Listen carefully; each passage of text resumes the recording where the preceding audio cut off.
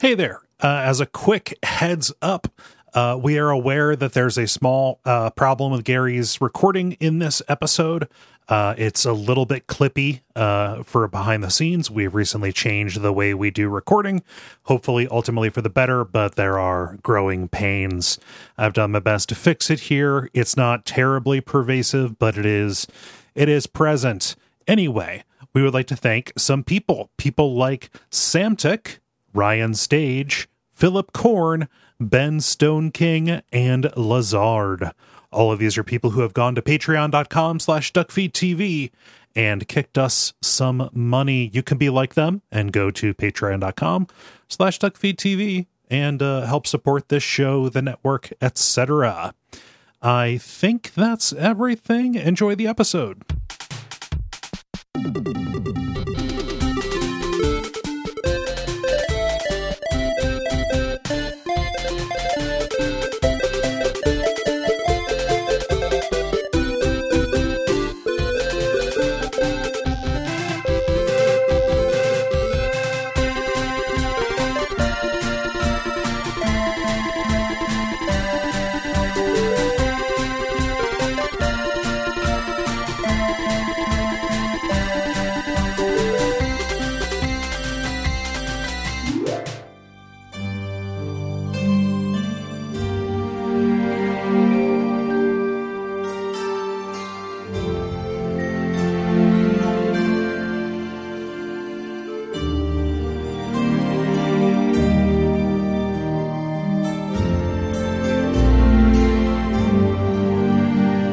My name is Gary Butterfield. My name is Cole Ross.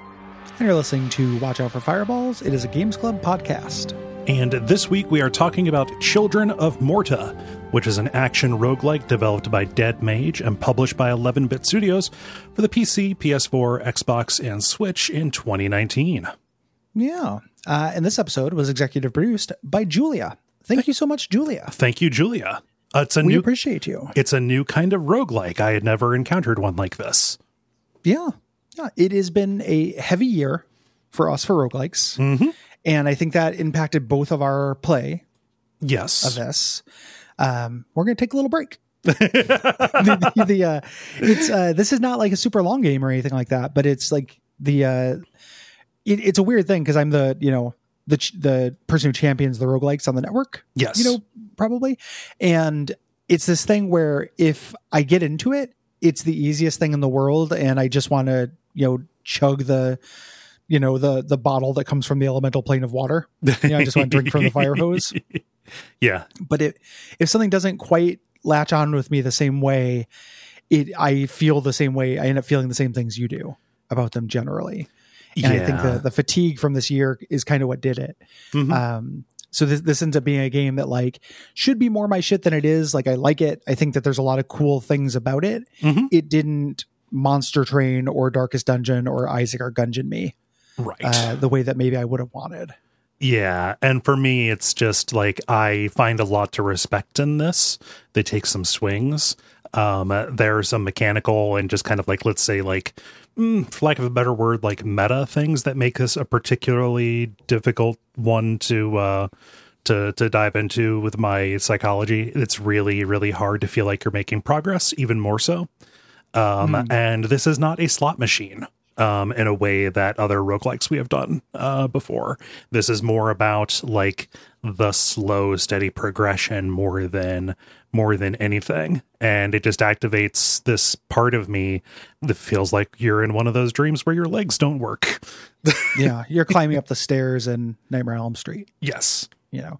And for me, a lot of my bounce off, we're just getting first principles out of the way. Yeah. This is silly. It feels like it's been a million years since we recorded, but it's because the weekend was a million years long. Yes. But it's getting those first principles out of the way. The actual genre this merges with, the thing that's attached to the roguelike is not my thing. Yeah. And it's not that action RPG is not, it's the kind of Gauntlet Diablo style crowd control. Yes. Action RPG is not really something I like that much in non-roguelike games either. Mm-hmm. The kind of selling point of this is right in the log line, though, because you do not play a character in this, you play a family. the Bergsons. You are tasked with guarding the land around Mount Morta as this corruption starts seeping into the land. Kind of all-purpose corruption venom monsters are about. Yeah, you got venoms. Guard your lobsters with your life. I was real happy when I was reading around about this that other people noted at least a conceptual similarity to Legacy of the Wizard. Yeah. Yeah, there's a real similar, like, that's the last game where you played as a family. And we're going to talk about this at length a little bit later, but this integrates the idea of family better than I think most games. Oh, yeah. Do in terms of being a game about family where it matters both to the play and the narrative. I don't think this can really be beat in that, which is noteworthy. Yeah. Like, even if it didn't end up landing as something that I thought was that fun to play, it is really respectable. It's a weirdly affecting coming of age story because, like, outside of like a couple of characters, not everybody is like a warrior at the beginning of this.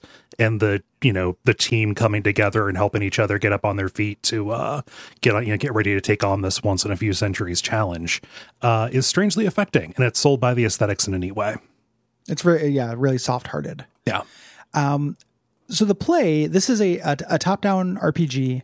You have a run-based structure, so there is, quote-unquote permadeath. You make a meta progression, but you die, and then you cannot continue there. You go back to base and start another run. Each character is a member of this family, and they have different abilities that they can use to fight these enemies.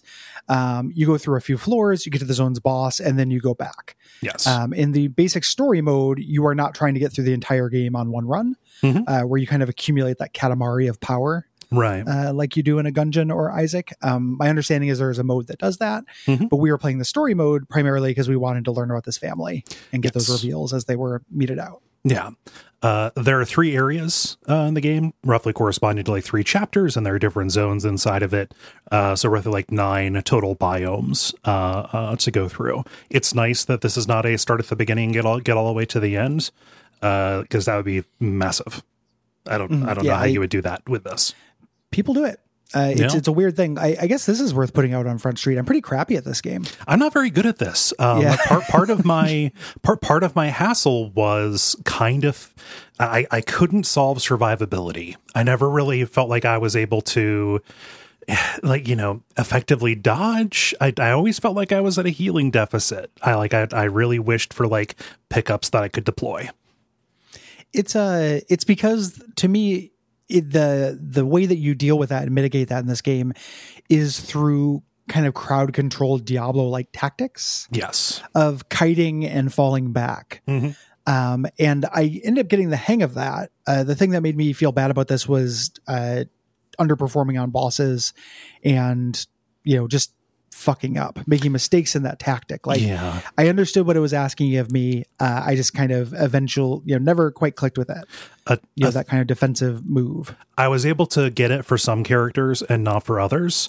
Part of the thing that eventually unlocked specifically the melee characters for me was realizing that you could do this entirely unintuitive thing, which is move away from a crowd, but still face them and attack while you're running away, while swiping your swords and stuff. I think you can do that with all but one character. The monk does his little dash when you attack, but once I figured that out, the mage can't move and fire either. Yes. Yeah. But the two of them cannot do it. Yeah. But you're always want to be moving away from enemies in this game because they are kind of horde based. And it's weird because the first character they give you gives you a shield, and a shield implies not that kind of play. And when it's weird because I was reading online and people are like, the shield's very effective. And I just always found staying there blocking just meant my stamina bar would go down and I'd get hit. Yeah. The thing that worked for me there was you don't have to be pointing at the threat to block. It is just an overall damage reduction that is up for you. Yeah. You can block and set up. It's interesting. Yeah. We're going to talk about the individual characters, which is like any roguelike, that's half the episode, basically, as they get revealed, because they're meted out slowly and in a very specific order. But we can talk generally about what the game feels like. Each character has a main attack. You have special attributes or like an attack that's governed by the stamina bar or mana bar, kind of depending on which character you are.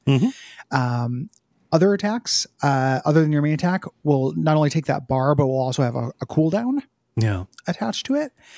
And the way that you heal in this game is you find health potions. It's not something that characters come. You don't start out with Estus. You had to find pickups, and it's very Gungeon 1.0 in scarcity of health. Yeah, it really makes things like luck pretty important. And you end up really coveting those red pickups and cursing the gods when it's a rage bottle instead of a health bottle. Yeah. They stick around on the floor, which is great. You can go back to them, and they're marked on the map. So you can go back to them. That's very good. And I had runs where the healing was generous. Like it can work out that for you. That's the slot machine part of this. Yeah. Is whether you're getting the pickups that you need. Yeah. There are indirect attributes you can get and pump up that will mitigate damage. This is one of the ways to deal with that. Dodge and armor both end up being really important as you build up your family traits. Like I prioritized getting to those. Dodge is like, okay, a thing that would hit you. The projectile or the weapon did, hit at that price when it can hit. But it says, okay, well, you dodge this, so you don't take any damage from it. And then your armor is like overall damage reduction. That can, some characters build it up, some have it just innate. Certain pickups will pump that, things like that. Yes. And then you can do a dodge roll, which is called evading in this. Characters get different amounts of kind of dodge nodes, like charges of the dodge roll. I like the way the UI is done with this. It's right on your character. Yeah. As a little kind of smiley, like a tiny little Ethan Hawke in the black phone smiley face that's under your character at all times. It's really smart. Like all of those little things. It's a little bit like the Curse of Monkey Island badge that shows up, because you're always going to want to be looking at your cursor, So like, why would I go down to the bottom? The amount of information that is shown around your character is real. That's a good move on their part. It's a weird thing to say this as the biggest upside to it, but they're big. Like it feels like they chose readability over aesthetics, and that like it doesn't look bad. It does look artificial and UI though. Yeah. And historically, when I've seen things that are like the number of pips you have as a dodge, it's like a tiny dot. Yeah. It's big. You can't not see it. Yes. And since you're constantly keeping your eyes locked on your character, it's really good. The UI in this game in general, I think, is really good. Yeah. So you have this dodge roll. Different characters are more dodge focused than others, and different characters have different modifiers they can put on their dodge roll. Yeah. As you fight, you get these pickups. We mentioned health pickups are the ones that I most wanted, but you also get pickups that increase your rage meter. When this is full, each character has kind of an ultra mode that makes them more effective. These are very funny to me because they make tons of sense when they're like, oh, the archer fires arrows fast. And then the mage turns into a levitating fire elemental that shoots lasers. It kind of clashes with some of the tone of how like grounded and sweet this is, but it's, it's funny. Yeah. This doesn't drain on its own or anything. It's not that kind of rage meter. Where this failed for me is it ran into, it's the rare thing that put me straight in the too good to use syndrome. I was always like, I need to save a full bar of rage for the boss. It's like, so I almost never used it. I need this for emergencies, neglecting that, I could use it now. Survival and have it, was an emergency. I could use it now and then have it full back up by the time I get in trouble again. Yep. And again, that's not on the game. That's on me. Yes. I kept trying to break myself of that habit, and it was difficult to do. Yeah. It's maladaptive. You get multiple items, different things you can pick up that will alter your run to varying degrees. There are divine graces. These are like passive power-ups. What's this like in Isaac? Just a passive item. Just a passive item. You get divine relics. Like these are special attacks. That'll like an active item. Yeah, that'll go on a like a cooldown. It's weird. Split between those are like summons. So like you can sometimes get like a passive option that'll come with you. Sometimes you can get one that you actively summon to help you out for a short amount of time. Yeah, they tend to be very powerful. Yeah. Because they split aggro. We'll talk about how this game has a co-op element to it. And a lot of my, I really wanted to try it co-op. I never got a chance to. Yeah. Before we recorded, but I was curious to see how that felt. You also get charms. These are consumables, potions and things. Unlike a lot of roguelikes, some of these are permanent effects. So you get a charm and it's like lower the amount of damage you do, but increase your max health. And you get to choose when to deploy this. Yeah. Since it's a potion. The biggest thing to most, the biggest corollary to most roguelikes passive items are runes in this game. And they're very specific in this, is that they're limited power-ups. You get a rune and it modifies one of your character's attacks. This will run out. Yeah. This has a little meter on your UI and you'll use all the juice. It's a lot like playing a light gun game in the arcade and getting a shotgun or a rapid fire or a spread gun or something. Yeah. They're certainly lost on death, but they're even lost before that if you shoot a lot. They tick down. Yeah. There are also shrines which give you a temporary benefit, like a temporary non-active, like passive upgrade. Yeah. Learning to save these and not just activate them when I first found them was pretty important. Like, don't just use it now, run and see if the next thing that you're going to be dealing with will like benefit from this, and then make your decision. Which in a weird way for me contributes to a web of unsatisfying kind of pacing to the game, because you are meant to really explore these levels. Yeah. And take them slower and more tactically than you might expect, while they are not that interesting to explore. Yeah. So I wanted to save my obelisk for when I would need them, but it wasn't that fun just to go through these mazes. These featureless mazes of hallways and nodes. Yeah. And, maybe there's going to be a special event room possibly that you run into. Want to talk about that, because when we say like, hey, you really want to explore these places, that's not just like to find the treasure rooms or the shops. Because of how scant the pickups are, what you're going to be doing is constantly looking for destructibles, barrels, and whatever counts as a barrel in that biome, because your pickups might possibly be in there as well. Yes. Yeah. It just kind of it contributes to this pace of play. Yeah. That feels a little bit strange to me.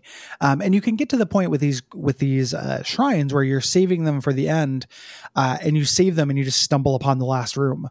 So they just get wasted. I don't know how to solve that. Right. Like, I don't know what the, maybe make these last for a floor. Yeah. I don't think that would be overpowered. Make fewer of them, because like there's several on a floor. They're real generous.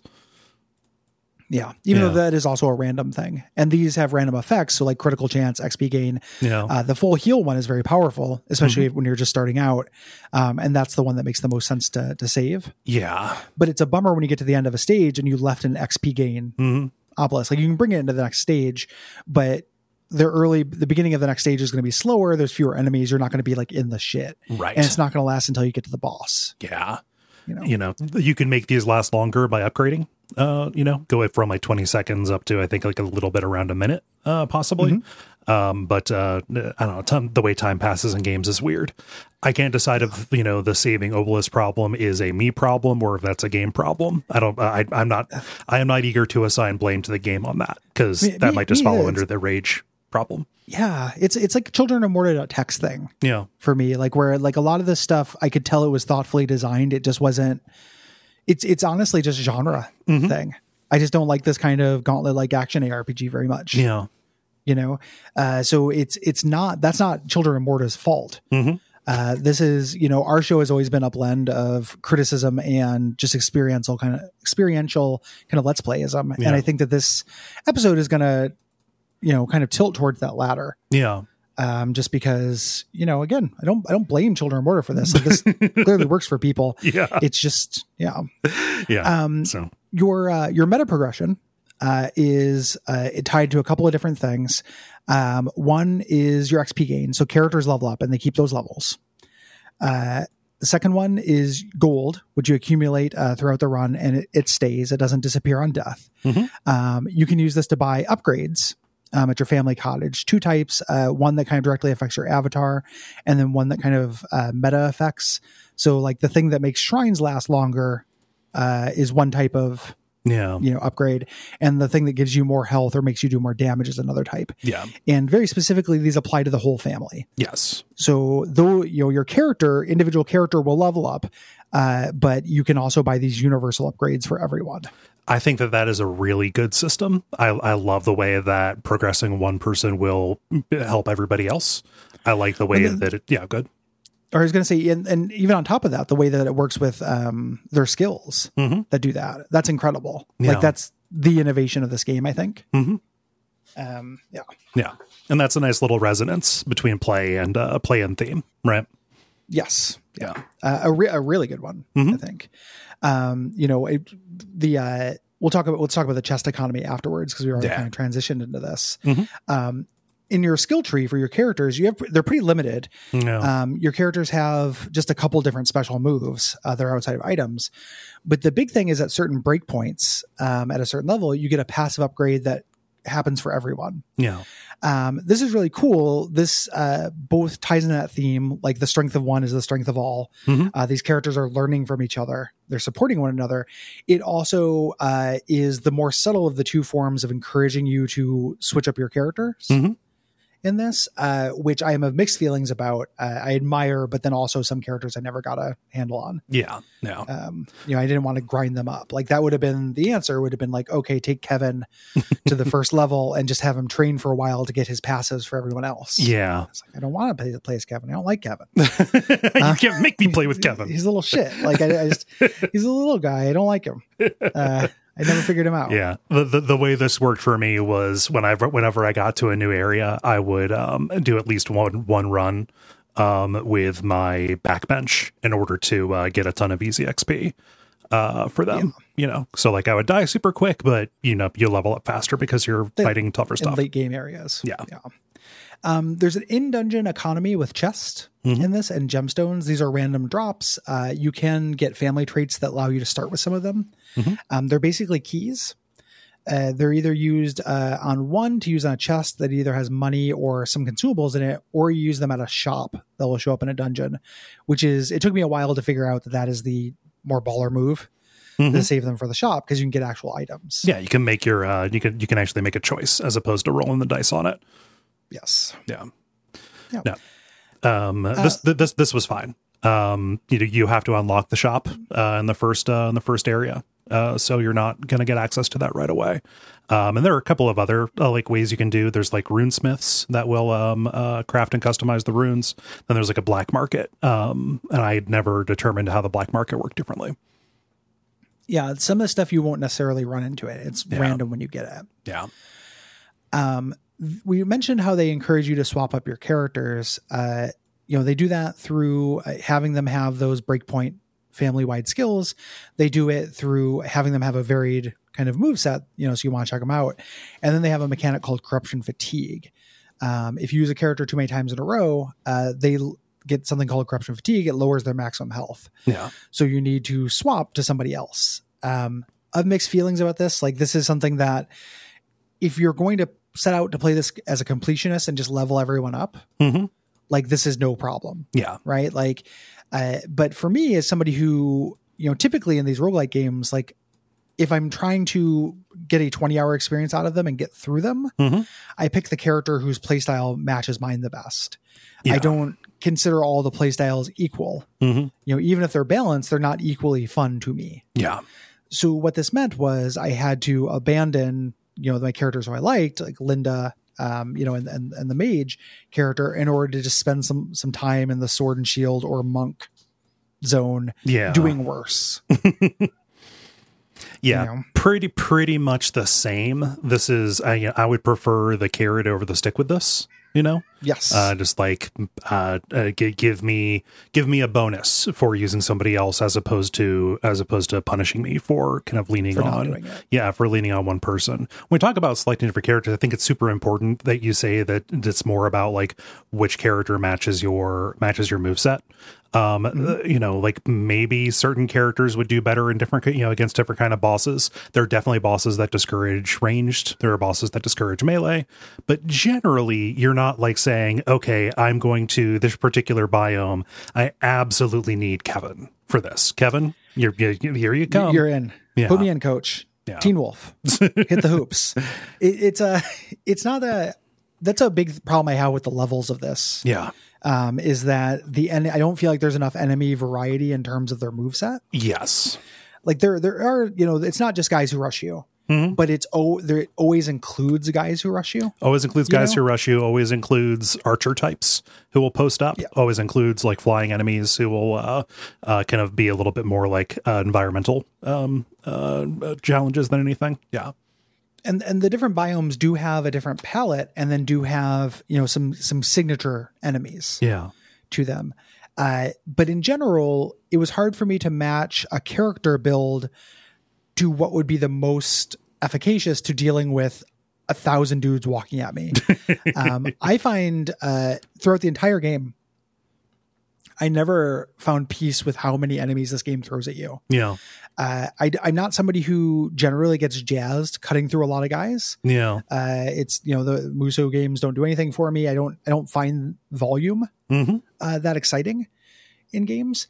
And they have multiple mechanics in this, not only to consistently send tons of guys at you, but there's a backtracking mechanic that I really hate, where enemy corpses will spawn venoms at you. And it just, this is either to, you know, make it exciting to backtrack or to keep the pressure on. Yeah. I did not like the tension that created with the fact that the game, to be efficient, they wanted me to explore the whole level. Yeah. Those just never worked well together for me. Yeah. To my sensibility, you end up with something where the game is working against itself in a couple of different ways. That anonymity of space, and to a certain degree, like anonymity of enemies, and no real concern for actual like designed encounters. You know, like we're going to put this combination of enemies in this room, you know, as a possibility for this. It's fine if you lose some of that sense of identity. If there is the slot machine, you know, that motivates me and makes me not care that I'm going around a dungeon level that's a bunch of blocks. But you have the anonymity plus them expecting you to be really thorough and, you know, invest a lot of attention into the actual nature of the space when it's just tunnels. And it's just a very anonymous. Yeah. It's hard to grab onto visually. Like if you put a gun to my head, I could not map a level in this, but I could make one that effectively could be. Yes. You know, I couldn't recall one, but you could improvise one. No problem. Yeah. So it's just kind of half in, half out in a couple of different buckets. And it's like, they're like this is pulling, like it's the pieces are pulling apart for me, or there's a dissonance here that I wish was not present. The something you made that comparison to Gungeon. I'm not trying to convince you of this, but I want to make, you know, as somebody with my rogue like bona fides, underline the difference. So if people are listening to this and they know Gungeon, Gungeon is a series of rooms connected by hallways. The hallways have no enemies in them. The rooms, therefore, can be designed for approach. So a Gungeon level will have, you know, I don't know, like 100 room layouts it chooses from, but those room layouts will be designed. There's a table here. There's a table here. Here's a funnel. There's a ranged enemy here that has a moat around him. So if you want to get to him, get up close to him or get his treasure, you have to dodge roll over it, etc. This game rooms are only shops and story nodes. Everything is hallways. Yes. In this. So you're not, and the way Gungeon deals with, or Gungeon as well, deals with backtracking is they just let you teleport. Yes. Like, so you never, enemies don't respawn because you don't have to go back through areas you've already cleared. Yeah. It's more methodical. This is something where it's all hallways. So it doesn't have that encounter design element. Very little of this, like combat in this other than the bosses feels designed. Yeah. It's just a craggly little hallway with 1,000 venoms coming at you. It's Gauntlet, you know, it's Diablo. Yeah. And when you go into a room, that is not a place for combat usually. Like sometimes there's waves, you know, of combat you'll deal with. Sometimes there are special combat rooms, but it feels very different than Gungeon in that respect to me. Far less designed than Isaac. Isaac does the same thing. Like the rooms have an enemy layout, like a room layout and an enemy composition that is authored. Yes. This game does not feel like it does that. And I think that's incredibly key to an action roguelike. Agreed. At least my enjoyment of one. Yeah. I don't know how you throw in the Diablo approach, you know, of dealing with swarms of enemies as opposed to anything else into a designed space. I just know that for me and what I like about these games, what I want is not necessarily present. And that gets into like the bummer of exploration as well. You know, we talked pretty recently about the problem of JRPG dungeons again. Something we harp on, but it's definitely true. When I got to Crossroads in this, where, you know, one room, multiple different little craggly hallways that went off of it, I did not feel the the call of exploration, to say it in a cheesy way. I just kind of felt like, fuck, I know the first one that I go to is going to be the way out, and then I'm going to have to go backtrack down all of them. There was no joy in choosing which way I was going to go, because it was kind of going to be the same thing whichever way I went. That's a really good way to put it. And it's to me, it is a pretty serious flaw. Like, it's something that I really look for in a game. My favorite thing is that joy of exploration.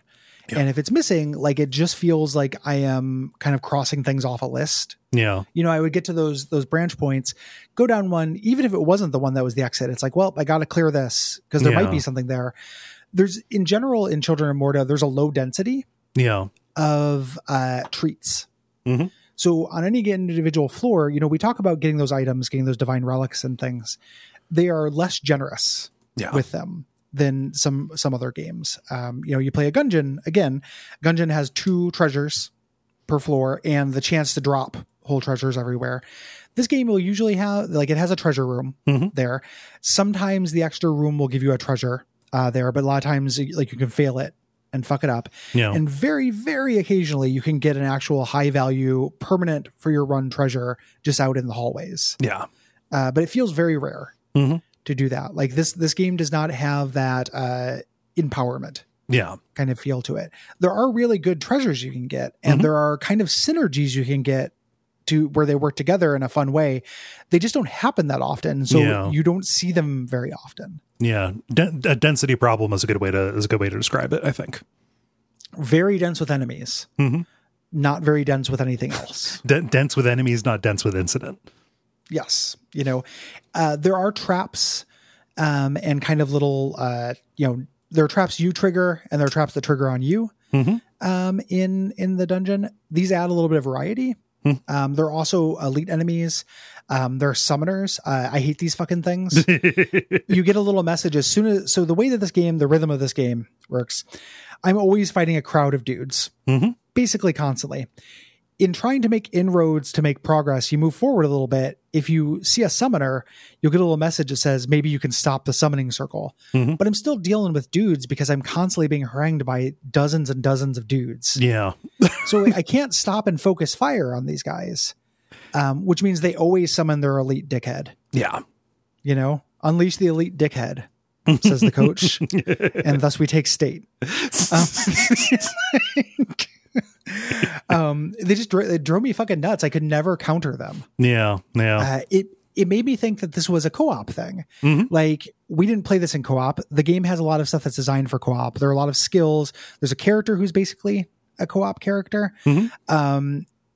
We didn't play it that way, but it's not just the characters and the skills that are designed for that. It feels like a lot of juggling your attention is designed for multiple characters.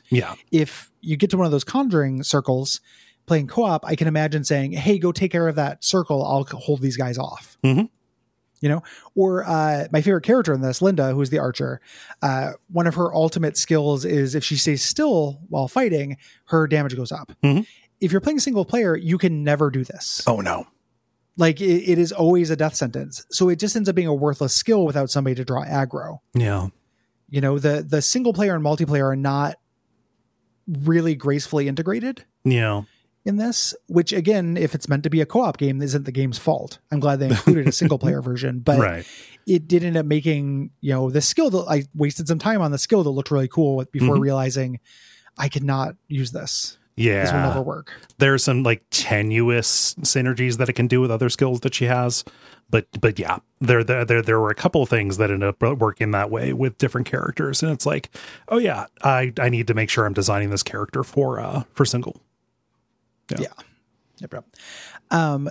So the kind of incident rooms, we talked about treasure rooms, story event rooms give you a little story bit that usually will advance meta progression. You unlock the merchant, you unlock the pet system, which we'll talk about as well. The other ones are kind of games of chance almost that you go through. There's like a mob trap room. There's a memory thing. You have 4 buttons to press and you have to press them in the right order. There's a slot machine, random chance. And then there's Pong of the Gods. Weird. Which is you controlling this, Hyperlight Drifter-esque techno Aztec Pong paddle. Mm-hmm. With a slight variation on Pong where you want to hit your opponent's paddle. Yeah. It's fine. Like, I don't know. I didn't hate it when these things came up, and it was cool because it was an extra item. Uh-huh. And they're not that hard, but like it wasn't that engaging, I think. Yeah. I eventually didn't have the patience for them because it wasn't hard enough. Yeah. But I couldn't pass them up because I needed that item. I want that item. Gotta have that item because they're rare. Yeah. And that's the success and failure in a roguelike a lot of times is about how much like power up or item you accumulate during a run. This game has avatar strength, passive avatar strength in those family-wide upgrades, but you're still going to live and die based on what you find in a dungeon. Yeah. Aesthetically, I think the music in this is pretty good. It just some nice earworms in there. It's neat how the music will dynamically change when you go into different rooms. You can tell when you walk in, even before you see the merchant's, entourage, that you're in a shop room, things like that. Pretty good. I think this is a gorgeous game. The sprite work in this is really good, especially the sprite animation.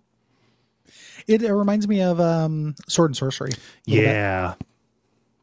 It looks really, really good. There's just so much personality that comes out of these little character sprites for not having very many pixels to them. Yeah.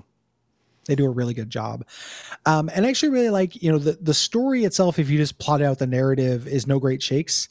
It's basically what if God got upset and went to family court? What if shitty toxic masculine God got upset about a kid and then it all worked out in the end? I don't know. It's like the story itself ended up being a little bit disappointing to me in terms of the plot. What I think actually works really well, though, is that theming of family shit. Yes. The characters are all really well sketched. You do run into they're good but noble. Yeah. But it's sold with this kind of warmth. A lot of it coming through the narration. Yeah. This is one of those narrated games, and the Bastion and Darkest Dungeon, narration mold. That's really good. Just absolutely infinite amounts of heart. Yes. That come through in talking about this family. And it's really like, I'm not somebody who has a huge connection to family, but even my icy cold, dead heart got reached by the idea of like rooting for these guys. I love them. Like they're sweethearts. It's a good little cast of characters. I want things to go well for them. Something that I think sells this really well is weirdly your home base. So it's your menu, right? In between runs, you go back and you have this kind of bird's eye view of the cottage where this entire family lives. It's a mansion. It's a mansion. It's a cottage mansion. It's a cottage mansion. Absolute dream, like dream home. Oh stuff. yeah. You've got your rooms that are functional, right? The forge, the lab where you can do your upgrades and stuff. But like ambiently, you can see characters just kind of doing their thing, and you'll see like little snippets of dialogue of them just kind of like talking to each other, and it's always very charming. In addition to, when you end a run and come back, something will often trigger to where you end up getting a cutscene that advances something about the meta, gets you closer to unlocking a character. You get word of one of them, coming on their way to help, stuff like that. You can also, as you're going around, just find these little nodes to see individual scenes. Yes. And all of that, kind of incident that is non-mandatory, but just kind of there in the margins, combined with the super expressive art and animation, really go a long way to making this whole cast of characters pretty endearing. Yeah, it's fairly impeccable on that level. You can also, as you're going through these areas, find souvenirs of your adventures that end up being placed in the home. And it's really like lived in and homey on every level. Like the theme, the lighting. Yep. It's just very calming and stuff. Like it is a really great expression of the platonic ideal of a home. Yeah. In a game. Weird thing to say, but it's got huge, like big time Majula. Yeah. Just like very like great hub world. Great cozy hub zone. Yeah. the story is kind of revealed in these cutscenes, as you mentioned. They kind of come, these are triggered by advancement or deaths. And they're kind of just trickled out. So it's kind of less important exactly when they happen. Yeah. It's more that you just kind of get them, as you play. And these are meted out well. Yes. The pace in which these happen, I think, is pretty good. It is quicker pace than Hades. Yeah. If you go to Hades, you talk to everybody. When you get back and give them all a wine to get more dialogue, like that takes a lot longer than this. That to me felt like a pacing killer. This is a lot snappier. Yes. Than that. Yeah. Good stuff. Let's talk about development. So this is a Kickstarter game. Dead Mage launched the Kickstarter in January of 2015. They had already started working on a little bit of development. It was a small team, started at 5, grew to 18 over the course of the project. And it, pretty clear their goal was to try and make, mix a narrative game with a roguelike structure. Just like, hey, can we make that happen? Yeah. Initially, they wanted to do this, and they stumbled upon the family idea partway through development. It was not always part of the game. Yeah. Making all the characters part of the same family. There is a postmortem online that talks about how their challenges were avoiding this ludonarrative dissonance with the setup that they had and making a good user experience without anybody on the team who specialized in that. Yeah. And I think the user experience, in terms of UI and everything is actually pretty good. Yeah. Yeah. The game got lots of updates after release, including this late edition of online co-op. Again, neither of us fucked with that. It might make a big difference. Hopefully it does. And then there are DLCs that came out. Paws and Claws does this passive upgrade mechanic through animals. You get a little pet shack where all the animals live together in peace, creating bold new breakfast. Like there's sausage inside the egg when you open it, that kind of thing. You find pet food, either regular or fancy, and then you give these pets, it fills up their meter. Depending on how high their love meter is, you get a passive upgrade, and the love meter will slowly decline as you go on runs. Yeah. So you want to keep these guys topped off, but it's just another thing you get to choose. Yeah. For a passive bonus. That's somewhere between, lasts for multiple runs, but is not permanent. Yes. It's somewhere between a rune and a blacksmith upgrade. Yeah.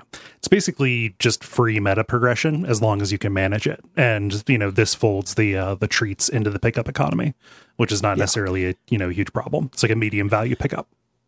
I have no idea if it affected the pickup economy because I didn't play before the DLC. So maybe health pickups were more common before this got a spot on the slot machine. Yeah. So somebody who had played it from launch would know that. I did not. It didn't end up bugging me. But who knows? Who knows if those low value pet foods I was finding would have been a critical healing potion. Yeah. Otherwise. Don't know. The other DLC is called Ancient Spirits. This is mostly challenge runs. There's there's challenge mode stuff in this game, and this introduced a new character. But I admit to not fucking with that. This is a pawn. Is the character introduced? I used her quite a bit. She's in the main story. Yeah, yeah, yeah. She's the one. Okay, yeah. So that's the character got added with this. The non-family member. Yes. Yeah. Yeah. See, there you go, Cole. Hey, you did. I just didn't do any of the challenge runs because it's not in me. Oh yeah, I don't character challenge run. Yeah. Yeah. I don't do that on roguelikes I love. In a general sense. Yeah. So this studio, Dead Mage, they're currently working on an RPG called Tale of the Ronin. Can't find any gameplay footage, but if the art and animation that I'm seeing is the actual style, it will at least be extremely striking visually. It's like a real cool water brush calligraphy style. Yeah.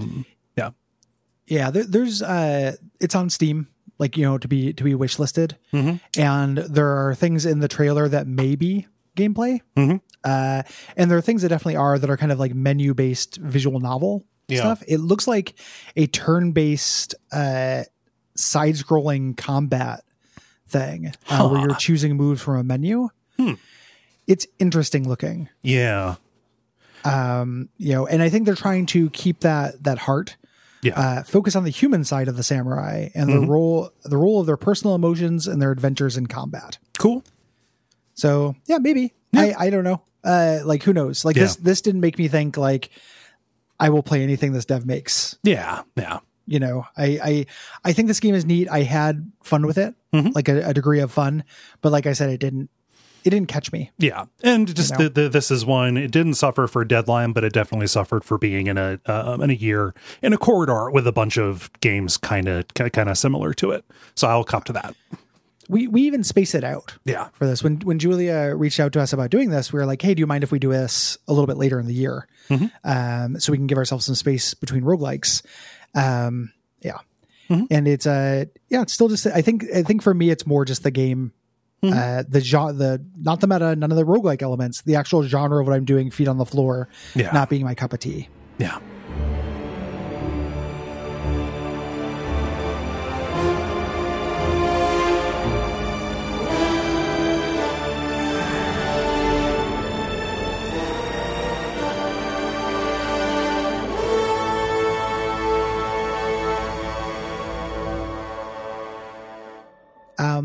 Let's get into it. Let's do. We get an opening cutscene and a tutorial where we kind of get the inciting incident. We get a view of this mountain beyond a distant forest and kind of this darkness overtaking everything. And this is a nightmare that kind of the family matriarch, Grandma Margaret, is having. Yeah. One thing I really like about this game is even the family members who don't go out on adventures are very key. Yes. So Grandma Margaret is not like a tertiary character. No. She's always held up as very important, even though you don't actually ever play as her. She has this nightmare. She wakes up and rushes out to this huge tree that's by the cabin to visit the shrine of Rhea Dana at the base of it. This is one of the gods or demigods or something in the mythology of this. Yeah. Rhea is the earth. Rhea Dana is like the daughter of the earth, like a Christ-like kind of deal. Yeah. Some kind of spirit. Yes. Spirit god thing. The monument won't respond to her though. So she walks to go look at the mountain, wondering if it's beginning again. Yeah. Quote unquote. It's happening again. Yeah. One of those things, like every 100 years, you got to put away the evil. Yeah. Yeah. And her son, John, kind of the family patriarch, he's sent off to investigate this, and we get a very sweet scene of everybody giving him something for the journey, like a little life gem. Here's your shield, and it gets to his the youngest daughter Lucy, and she gives him a hug, and it's like, and she gave him a reason to come back, and I was like, oh, that's sweet. It's very sweet. This is our tutorial. We go through the forest and we fight venoms that show up. John is the first character. It makes sense for him to be the first one. Yeah. You learn about it in some ways. He's the shield character, sword and shield. He has a special move called Heaven's Strike, which calls down an AoE. So it's when you're being overwhelmed, you do this. His shield attacks in an arc. One of the first things that you want to learn about this game is that attacks will hit multiple enemies. Yes. So the actual arc of your attack is very important. And then he has a shield, which he can put up, but it will drain his stamina. Enemies walk up to you and hit you. Yep. In this, there's no, when you're blocking, there's no like deflect. Right. An enemy is not pushed away from you or anything. They just stand there and keep doing it. Yeah. So it ends up feeling a little bit like closing a door on like a flood. And like as soon as I open the door, the door only holds so long, but if I open it, the flood's coming in. Yeah. Like I'm going to get hit. It's tactilely strange. That there is no kind of recoil. You can upgrade, like one of the first abilities that is there for you, imbues the shield with thorns, so that anybody that hits you will take some splashback damage on themselves, and you can really crank that up, but without anything that gives you a little bit of extra like breathing room on it. It doesn't feel like a shield, like a piece of metal you would hold up. It feels more like a force field. Yeah. Yep. And that thorn build works. Like you can eventually make that good. He has a rage ability. It makes him invulnerable and covers him with thorns. So enemies all take damage, whether you're blocking or not. As you're moving through, you get your first treasure room, as you're walking through, and we run into some more corruption beings. These venoms are performing a ritual on these animals using the tree stump as an altar. This is the shrine that we were looking for in the first place, but it's been felled. The tree has been cut down. Yeah. Uh-oh. No good. Tree of life. Yep. So we got to take that back, and we have to confirm that, yes, at this big family meeting at the dining room table, I like that quite a bit. Grandma Margaret says, like, yes, this is the corruption. It has indeed come for us. It is flowing down from Mount Morta. So we have to go to the top and, figure out a way to destroy this, figure out a way to stop it. Yes. It's worth noting that all of the there isn't really dialogue in this game. It's all narrated. The narrator saying like Grandma told them that this was the corruption. Yes. Or it was as Grandma feared. It was the corruption. Mm-hmm. We don't get any characters' voices in this. There's always this distance that lends itself to kind of the fairy tale feeling of it. So we had to get to the top of this mountain. To do that, we need to use the sanctuary that's beneath the cabin, Grandma's Bat Cave down here. Full of these gigantic pyramid teleporter crystals that go around to different parts of the mountain.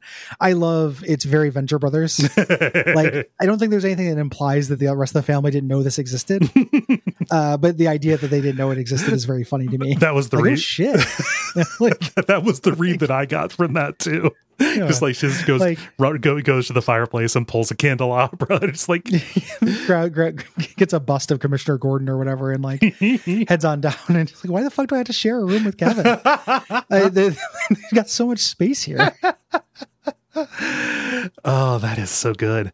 But yeah, we need to activate the central stone to take us up to the mountain. And to do that, kind of the MacGuffins that we're doing is we have to go to these 3 different regions and free these spirits, which will not only help power the central stone, but also kind of reveal some story, reveal what's kind of going on with these gods.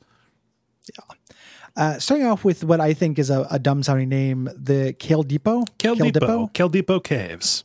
Yeah, Kel Depot. I think that's a bad name. Yeah. Maybe that means something cool and meaningful. I just think it sounds bad on the tongue. But it also has the word dip in it. Yeah, it's real silly. Fred Meyer, the local department store chain, their brand of value clothing is dip. So they're just like, wear dip, and it'll just show like a shirt. Are they trying to make a play on drip? I don't know what they're trying to do. It sounds like an insult. It sounds like it's unclear. It sounds like a way to get your kids made fun of. Like if you just send them to school head to toe in dip. I'm like, hey, dip kid. It just gives, you're already wearing the store brand clothes. And as a kid who wore a lot of store brand clothes. Yeah. I know that kids can be real mean about that kind of shit. Yeah. But these ones happen to say an insult on them. Oh, French Onion Freddy.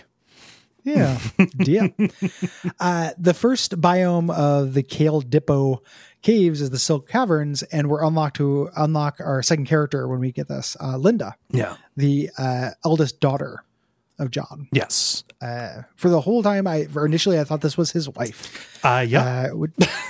Just me being, so I kept calling her Arrow Wife, and big shout out to people in the Slack who had the grace not to correct me. Oh yeah.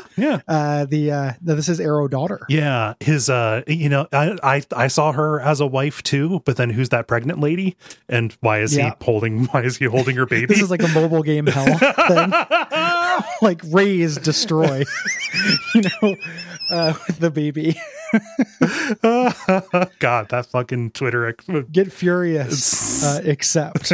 The weirdest ones are the ones with the little cartoon ladies who are like real hairy and stinky. Oh, and you mean don't brush their teeth and stuff? Hey, Gary, you mean all of them? It's a lot of them. There's a lot of ones about royalty raising orphans. Yeah, is the other genre, but there are a lot of them. It's like, should you shave your legs or take a bath? Porque no los dos. Yes, nope. There's only time to do one, and only one of them the boyfriend likes. So yeah, that I can only handle so much of that account. My entire career on Twitter is just touching stoves for as long as I can. So. That is 100% true of your career on Twitter, and I'm surprised to hear that this account is what does it. Yep. Oh my God! Everybody's got a stove they like to touch. Oh man. So she's your archer. It's nice that they give you melee, and gives you range at the start. It's not just you and me who favor her. Like when I looked up videos to do refresh, to refresh myself, it was either people using Linda to get through dungeons, or if it was somebody trying to take on bosses, they would be using Kevin because of his DPS. Okay. Yeah. This just, so the play style here, Linda is an archer. You can fire arrows while moving. Doing so drains your stamina, however. So eventually you get to the point where you can't, and then you just have to run and make distance. Has a out of the box special, or you can unlock her first special attack, which is an AoE at a distance. This character, there's a contradiction, right? So this is the character I was most effective with. Yeah. It's also the character in which is the lowest risk. Yeah. You're always keeping distance from your enemies. So it's a really slow, methodical play style, which I usually really like, but I eventually got bored of in this game. So I ended up having that choice that comes up in games sometimes where the most efficacious thing is boring. Yeah. Think traps and dead cells. That's how Linda felt to me. Yeah. Like if I wanted to progress, I wanted to play as Linda, but you're not like doing, you're shooting until you can't, you run away, you shoot until you can't, you run away, repeat. Yeah. There's not very much, variety to her. As she gets more of her moves, she's also a bard. You can do more things. She has an AoE that stuns characters around her, which is very useful, given, that she will run out of stamina. Things will get close. She can stun them and walk away while her stamina increases. She's very coherent in terms of a build. It's not really her fault. It's the fact that everything is always full of venoms. Yeah, it's always full of venoms. The majority of them will just run directly at you. Not all of them. Yeah, plenty of them. But most of them. And here's a thing that is a pet peeve of mine in games. This sounds like I hate this fucking game. I think it's like a C+. It's all right. Yeah. I think if an enemy is like a bat, it should take one hit from anything. You know what? Yeah. That was a thing. I didn't make a note of this, but now that you say it, enemies do end up getting kind of damage spongy. And your damage increases that you do through your passive upgrades are really marginal. Yeah. You pay eventually, the cost for them increases. You're paying just a ridiculous amount of gold in this game, which is called morv. And you're spending just hand over fist spending morv to go from 21 damage to 24 damage. The way it works is every character has the same damage, but they have multipliers. That affect them, and almost all of them are negative multipliers.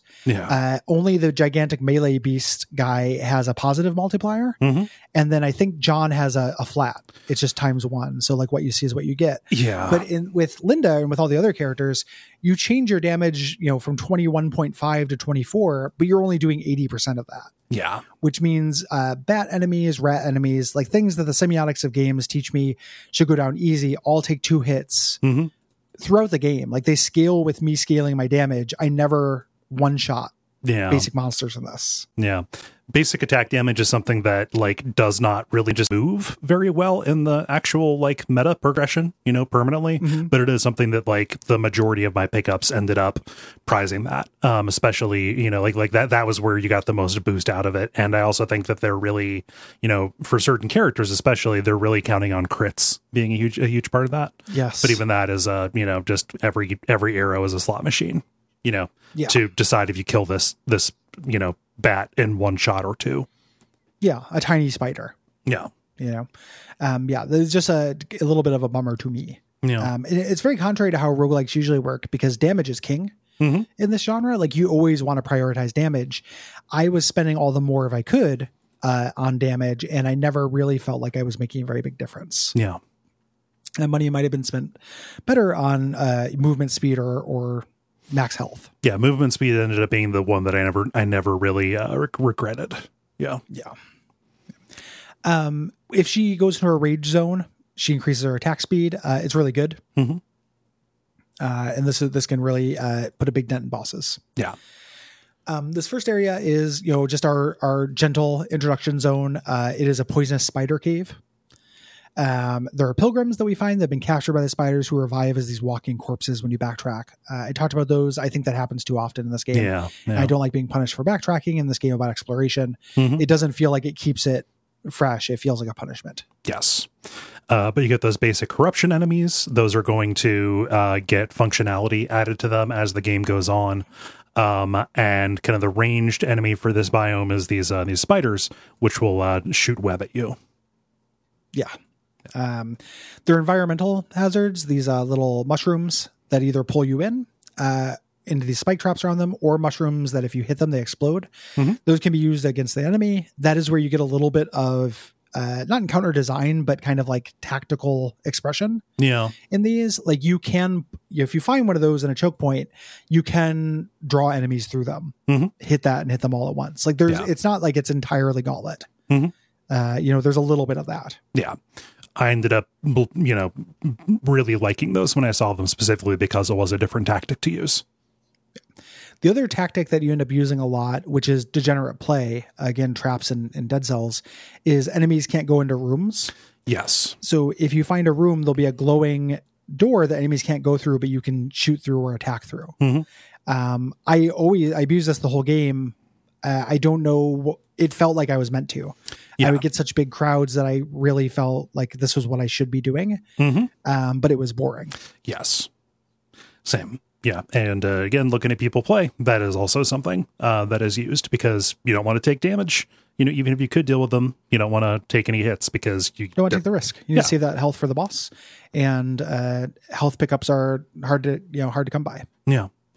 Around here is where we start being able to unlock our first extra character, the loathed Kevin.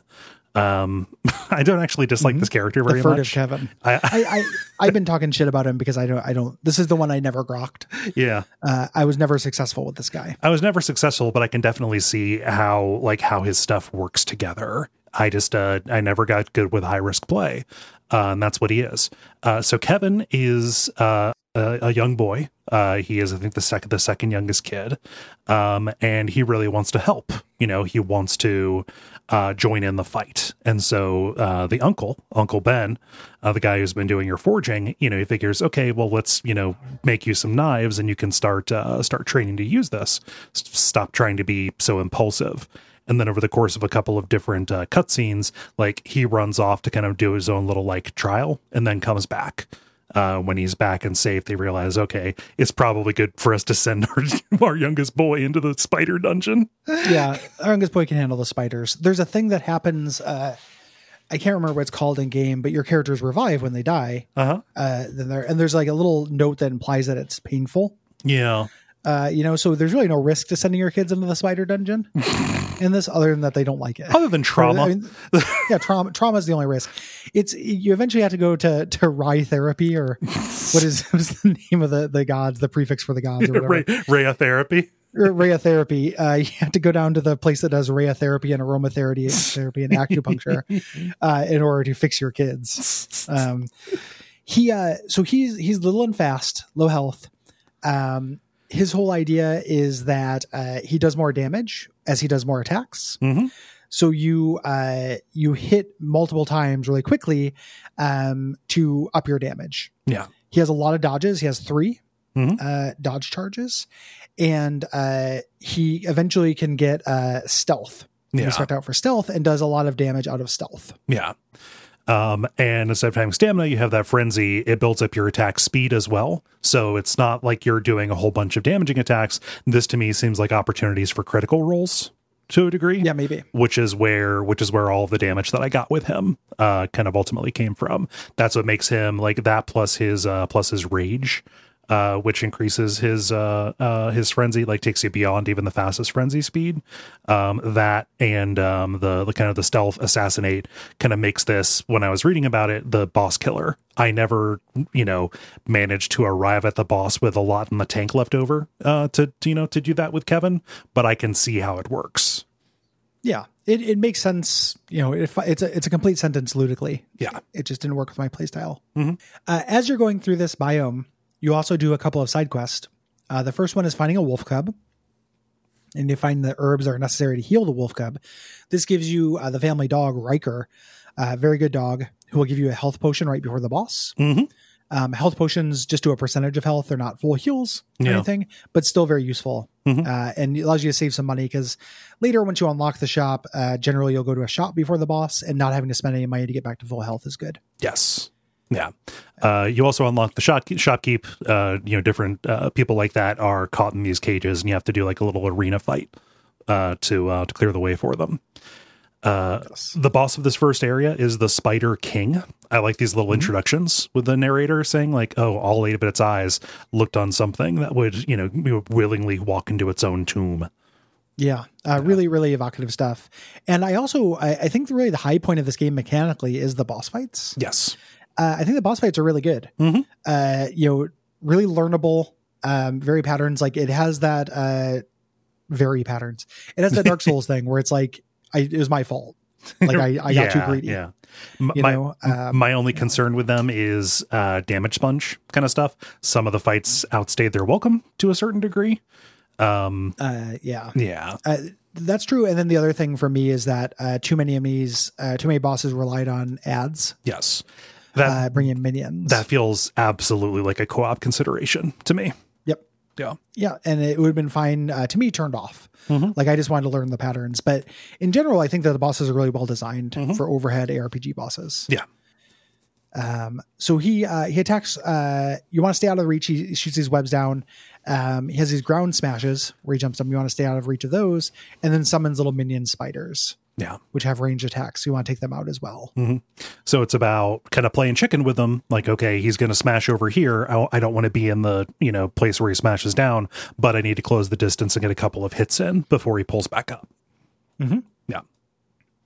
Once you do this, you get the Manuscript of Precision, which allows Uncle Ben to upgrade your weapons. Yes. And stuff. Or a specific allows him to upgrade your crit chance on your weapons. Yeah, it gives you like a new category of upgrade to buy. I eventually stopped making note of which one you get where because I had no idea that was fixed. Like what order you got them in, but like that's how you get those upgrades. For the forge, for the lab, you will find Grandma examining some runes in certain event rooms. She'll be there studying them. Yes. The next biome for this first world is the Lost Trenches. This is where they're greedy little goblin guys. They hunt and capture pilgrims from around the mountain. Yeah. And the goblins are mostly fucked up little dudes, some of which have bows and arrows. Yeah. So they'll attack from range. Just kind of the introduction of that. The little spiders before would hawk loogies at you, but they weren't turrets. Yeah. It was just their attack. Now we have melee characters with range characters covering them. Range characters will stay in formation too. So they end up almost being like room level threats as opposed to just like dungeon level threats. They will chase you. They're not they're not entirely like planted, but they'll almost always shoot at you from a couple of different angles, complicating dodging while you are also dealing with the up close mob. Yes. Yeah. As we go through here, Mark, the oldest son of John and Mary, arrives at the doorstep sick. The corruption is approaching his sanctuary. He is a monk. Yes. There. But we take him in. He is our son. We had to find an herbalist in the dungeon who can cure him. But unfortunately, the herbalist is gone. We find their ransacked caravan. Yeah. But we get that, and we get a new character here. A character that I really wanted to like more than I did. The way his movement, the way his attack affected movement made him a little bit of a non-starter because he kind of breaks the kiting play. This is the melee character I'm most successful with. Yeah. In the game, but it is weird. He's a kung fu guy. He does punches and kicks, and they home in on the nearest enemy. He'll do like a little dash towards them. There's a UI indication of which enemy is the one that he'll attack. This is a rare instance where I think it's too small. Yeah, it took me a while to notice that. It felt unpredictable. And then he has his special attack is this whip that comes out and grabs and stuns enemies, bringing them towards him and stuns them. Yeah. So they're right in his little combo zone. The thing I like about him is that as he attacks, he raises armor. His armor goes up. Yeah. And this is damage reduction. So he can be in the thick of it a little longer. Yeah. This feels like it really harmonizes pretty well for me because all of his attacks will take you into the crowd. And I guess I never got around to trusting that it would make me durable enough to be in the thick of it. Yeah. It's kind of, he kind of ends up playing as a junior version of Joey. Yeah, the big hammer guy. Yeah, before it plays kind of similar to that. Before I settled on Apon, Joey was my guy. when I did melee stuff. So he gets some more range for his dashes and more armor, and his rage ability just makes his punches better, which of course it does. Eventually you come across this camp of pilgrims that have been slaughtered by goblins, and you can pick up a playing ball from the corpse of a small girl. This is your toy now, Lucy. Yeah. Grandma keeps coming back with treats. Yeah, this is just one of those souvenirs that you can find. I couldn't tell if that started a quest line. I think it's just a tragedy. Yeah, it's sad. The venoms are bad. Yeah. The boss of this biome is the Goblin King and Queen. Yeah. This is a gargoyles, Dark Souls gargoyles fight. You fight one enemy with the same moveset, these swipes and charges, and then once that half bar is halfway done, you fight 2. Yes. Hers are a little bit different. She does these leaps instead of charging, and she has fire attached. But again, I think this is a good boss fight. Yeah. I like kiting them both. It's nice managing them. Yeah. And it's a tried and true formula at this point, the gargoyle setup. It's worth noting, people listening to this, unlike a lot of roguelikes, the boss of each of these biomes is not randomized. Right. And there's nothing to stop you from going back and doing a biome again. As far as I know, there's no in-game explanation as to why the Spider King respawns. Maybe there's just this really, really long line of succession. And eventually you're doing the minority whip of the, like the spider of agriculture ends up being the boss as you slowly whittle down from the top down. The designated survivor. Yeah. That would be a snake. Shit. Yeah. That would be a snake. It's okay. But the idea, I don't really like this. If you're grinding up your characters, like, I've read about this where, like, if you're playing this to get all your characters up, the meta is to fight the first couple bosses over and over. Yeah. Fight Spider King and Goblin King and Queen. I like these bosses a lot. I didn't want to do them over and over. I like with multiple characters. I liked them in the way where I was like, oh, that was cool. I want to see the next one. Yes. But there is a grindiness to this game, or a appeal to a grind mindset. Yeah, I think. A grind set, if you will. A grind set. Yeah, with these guys. Something that I should have said back in the generalities, but related to the structure of the game, the fact that no matter what, after each area, you go back to home base and then start a new run, means that you are not disincentivized. Like, you are not totally screwed over if you leave it all in the field with a particular boss.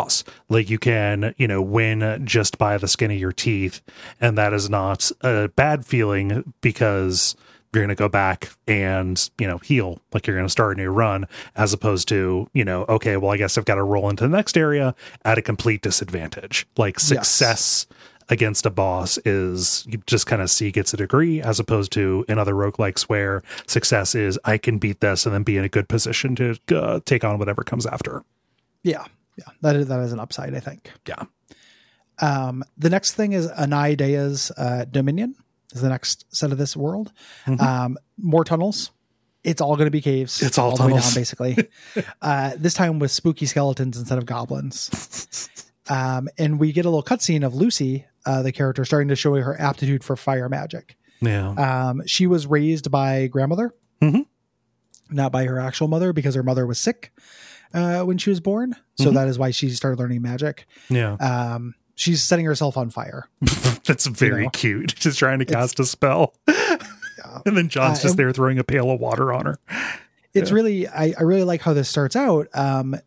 She comes along as a test run, as a co-op player, controlled by the AI, before you actually unlock her. Yeah. Really. For me, she was not unlocked until after I beat this area. So I don't know if that's pinned. Were you able to unlock her right away, or is that pinned to beating the boss? I don't remember when I got her. Yeah. So I just don't remember when she happened, because I went through and even I didn't want to grind, against those bosses, but I did go back to old areas with characters because I was trying to search for enough avatar strength to get me over certain walls. Yeah. Oh, it makes sense to talk about Lucy as a character now, since we got her introduction. It's just down at the bottom of that header. Yeah. She's our caster. And her range combat is differentiated from, her Linda. bigger sister, from Linda. I always want to call her Elaine. Maybe because the other son is named Kevin. I'm just thinking of like basic ass names. Linda's a pretty basic ass name, dude. Yeah. I don't want to call her something exotic like Linda. Or call her something basic like Elaine. No. I mean, I guess I'm just saying I get the basic ass names confused with each other. Linda and Joey. So she cannot move when she's casting. And this is a little bit offset by the fact that, boy, she's powerful. Very powerful, and her special attack complements her special attack and her stamina or her special abilities complement this really well. So she shoots out a cyclone, this wind magic that will hit enemies and draw them in. It'll do damage, but mostly it'll just gather them all up into one spot, so you can hit them all with your fireballs. Yeah. This is her stamina is a mana bar. Yeah. For this. I love this character. This is my second favorite character after Linda. I had really great luck with Lucy. Yeah. I did not think that I would, because not being able to move and attack felt like a death knell. The tornado really makes up for it. Yes. Yeah. And eventually you can get other things that complement her playstyle. Like she gets a shield that will absorb a hit if she's undamaged for 8 seconds. Yeah. As kind of an oh shit button. And then eventually can drop decoys. Yeah. That will stop and draw all the enemies so she can shoot them. It's basically all about distracting enemies so she can hit them without having to move. Yeah, she feels more coherently designed for solo play than Linda does as a range character. Yeah. I like her quite a bit. Very powerful. And her rage, she turns into a fire elemental, like levitates off the ground and shoots lasers. It's real weird. Yeah. Well, it's a natural talent. Natural. Yeah. Let's talk about elite enemies, which are a patina of the game over the game. Yes. That kind of start up here. So really no, outright designed encounters in this. It's an awful lot of just enemies and mix up determined by which biome you're in and which floor you're on. Elite enemies are stronger versions of the enemies. And when I say stronger, what I mean is way more durable. There are two different levels on them, yellow, and then around here is where red shows up. For a long time in the game, red ones are usually the ones that are summoned in by those summoning circles. And you do not want to let one get in because it will just be a fly in your ointment as you're trying to deal with the crush of the mob. Yes. Yeah. These have different powers, similar to like an Isaac. Yeah. So they'll either summon extra enemies, they'll summon little damage spots on the ground, things like that. Yeah. And you usually get a big treasure pinata when you take them out. And they are an emergency. You have to heal. You have to deal with them. Yes. It's not optional. They'll follow you around like everything. Yes. Yeah. Once we eventually get to the end of this, Anaidaya's protector here is Nohar, who is a stone golem. That's here. He's a big robot. Big robot golem. Straight up from the Titan Souls collection. Real Titan Souls energy. Yeah. He has a shockwave stomp. You have to dodge through. He shoots spread shots. Again, a good boss. Not, super creative or anything, but fun. Yeah. Fun to learn these patterns. He locks you in place for a while if you end up getting caught by that, by a stomp. Yeah. Ends up being critical not to. Which means you have to keep an eye on your meter. Make sure you're saving a dodge. Yeah. After you complete him, we free Anaidaya from this crystal of corruption, and she comes to live in our basement. Yep. Like so much Fonzie. Yeah. And she's going to tell us that we get a little story cutscene after we get any of these spirits that tell us about this backstory about the family court of the gods. This truth of the corruption. There's a mountain god, who nobody knew existed. And he sapped the essence of the 3 spirits to create a being of corruption, despite the goddess Rayadena bringing this corruption to the land. So this is somebody got big mad. Yes. Got big mad. Decided to ruin everything. And harness the power of these techno spirits. Like they're like literally like robot ghosts. Yes. Yeah. He is a ghost that is also a robot.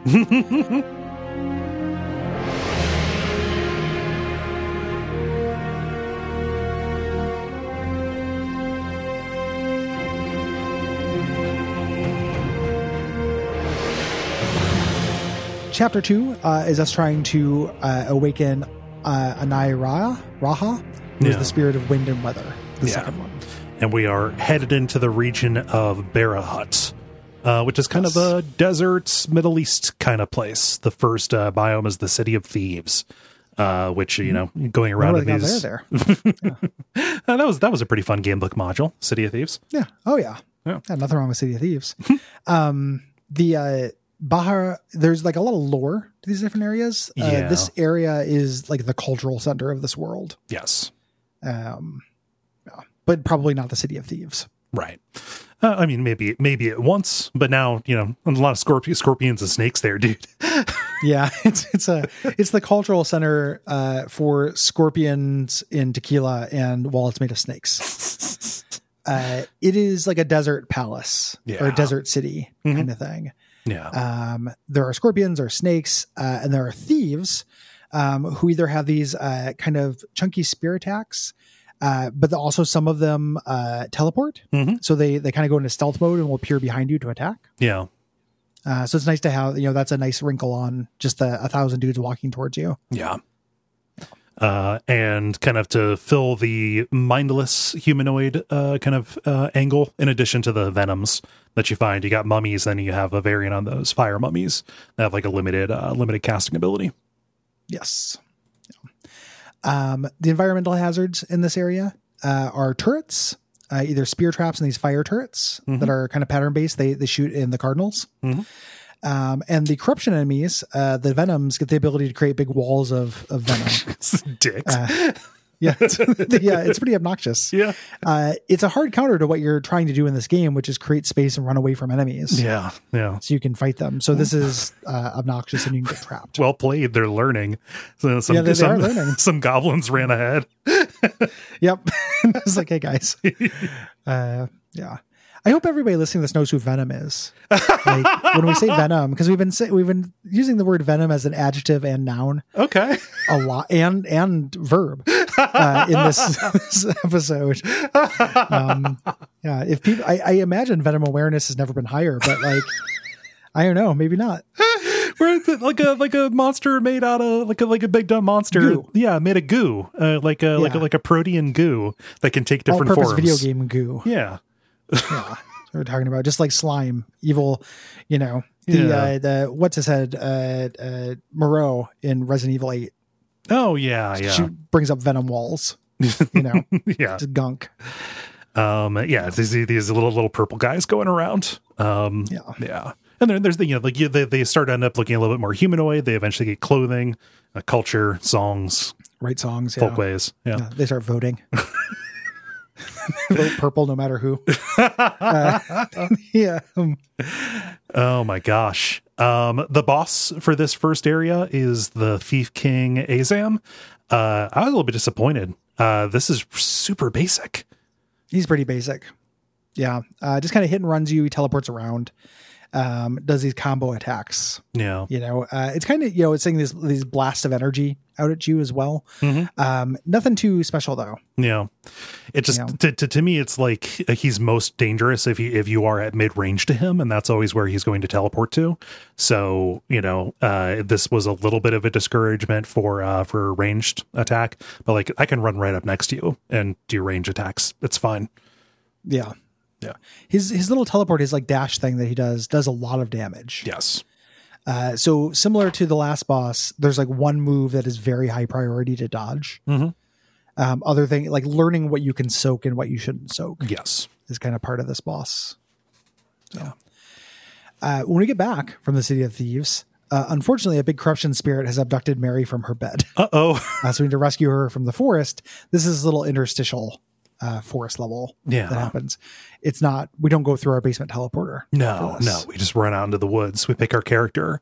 And this large spirit of corruption has been formed by Ooh and is chasing you through the forest. So you need to like run down this long path. I was not really dealing with enemies so much as this, because you're trying to outrun the advancing wall.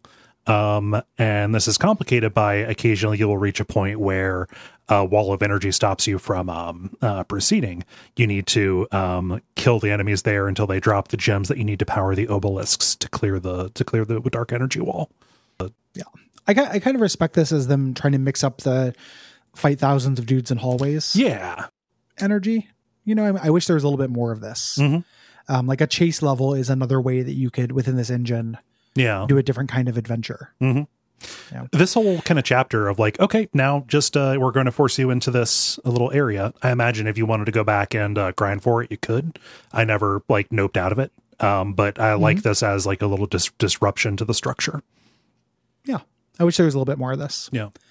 When you get to the shrine at the end, we find Mary pregnant as hell and in a web of corruption, and we fight the boss Aziz. Yes, the 3-headed corruption beast. Yeah. So he will move pretty slowly and he will shoot these beams at angles, fire like 2 or 3 of them out. Mostly this is a fight against his ads and the corruption traps that he drops.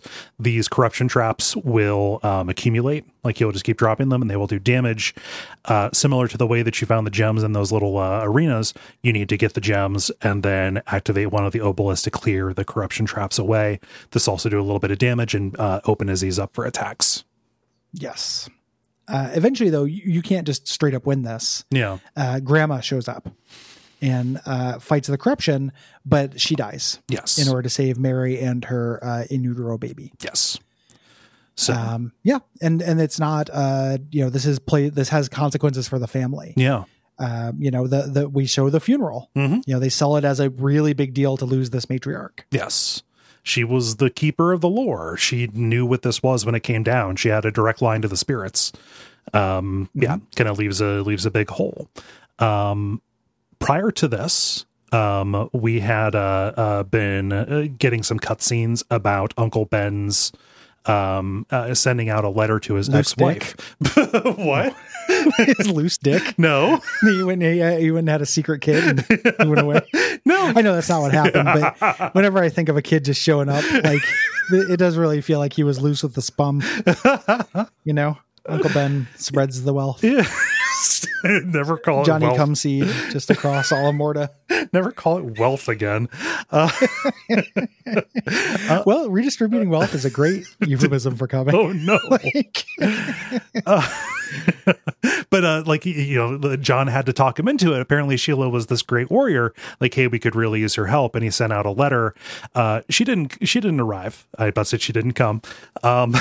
It's we think fucking Uncle Ben's a generous lover. Yeah. Like, I don't think so. He's drunk.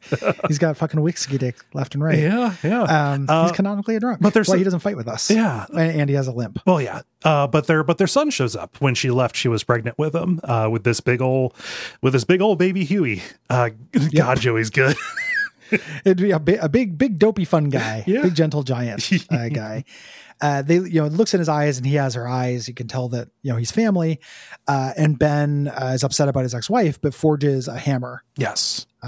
For Joey, so he can become one of the guardians. Yeah. There. Ben and John, brother and brothers, sat down and looked through Grandma Margaret's old notes and find a letter that says the only way to appease U would be to sacrifice Mary's child to him. She knew this and was keeping the secret from the family. Yeah.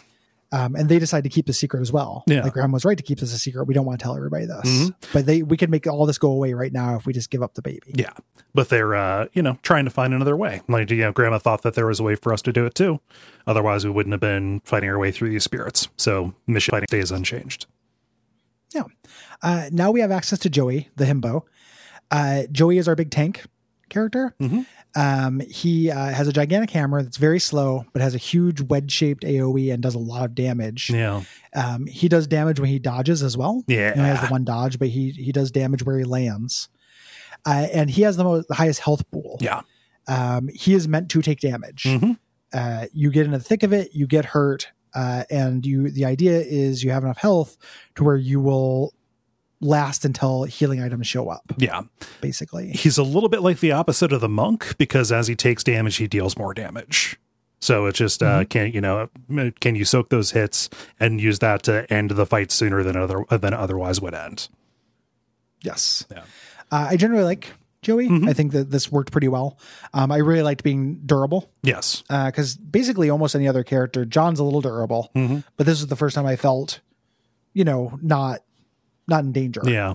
Like I could really soak it up. Yeah. This felt like the melee character that was best adapted to the kiting play to me, because that wedge attack that he does with the hammer doesn't just do a bunch of damage. It also gives you a little bit of knockback, so you can kind of shape a crowd as you're going around.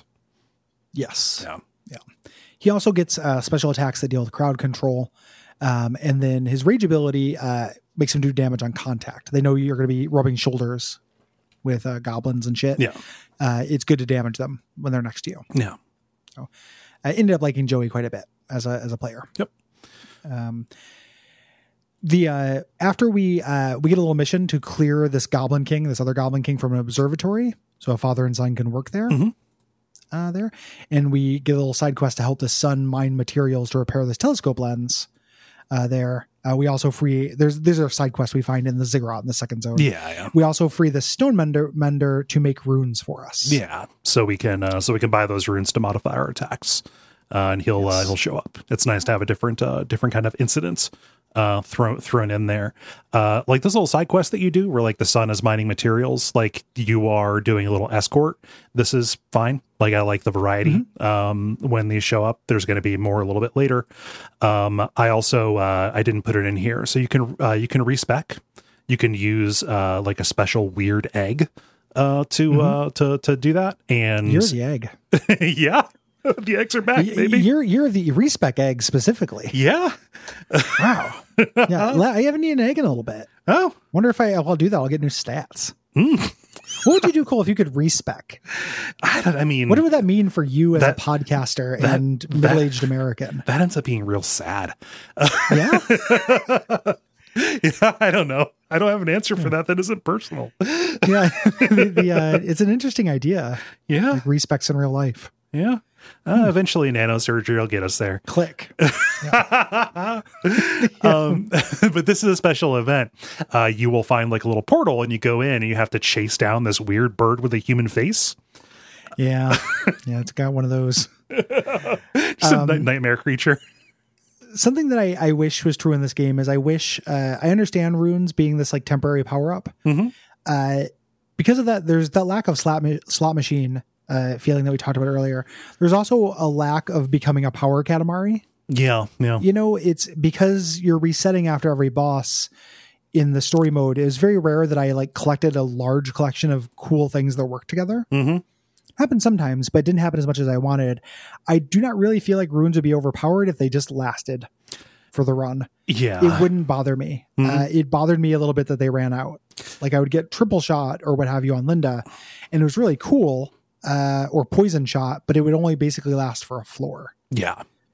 A little bit more, but yeah, I found that disappointing. Yeah. Same. Once we get to the boss here, the boss is the guardian of Anairaha, the Scorpion King, which is this cloaked figure. He's got a scorpion tail, summons scorpions, and kind of warps around swiping at you.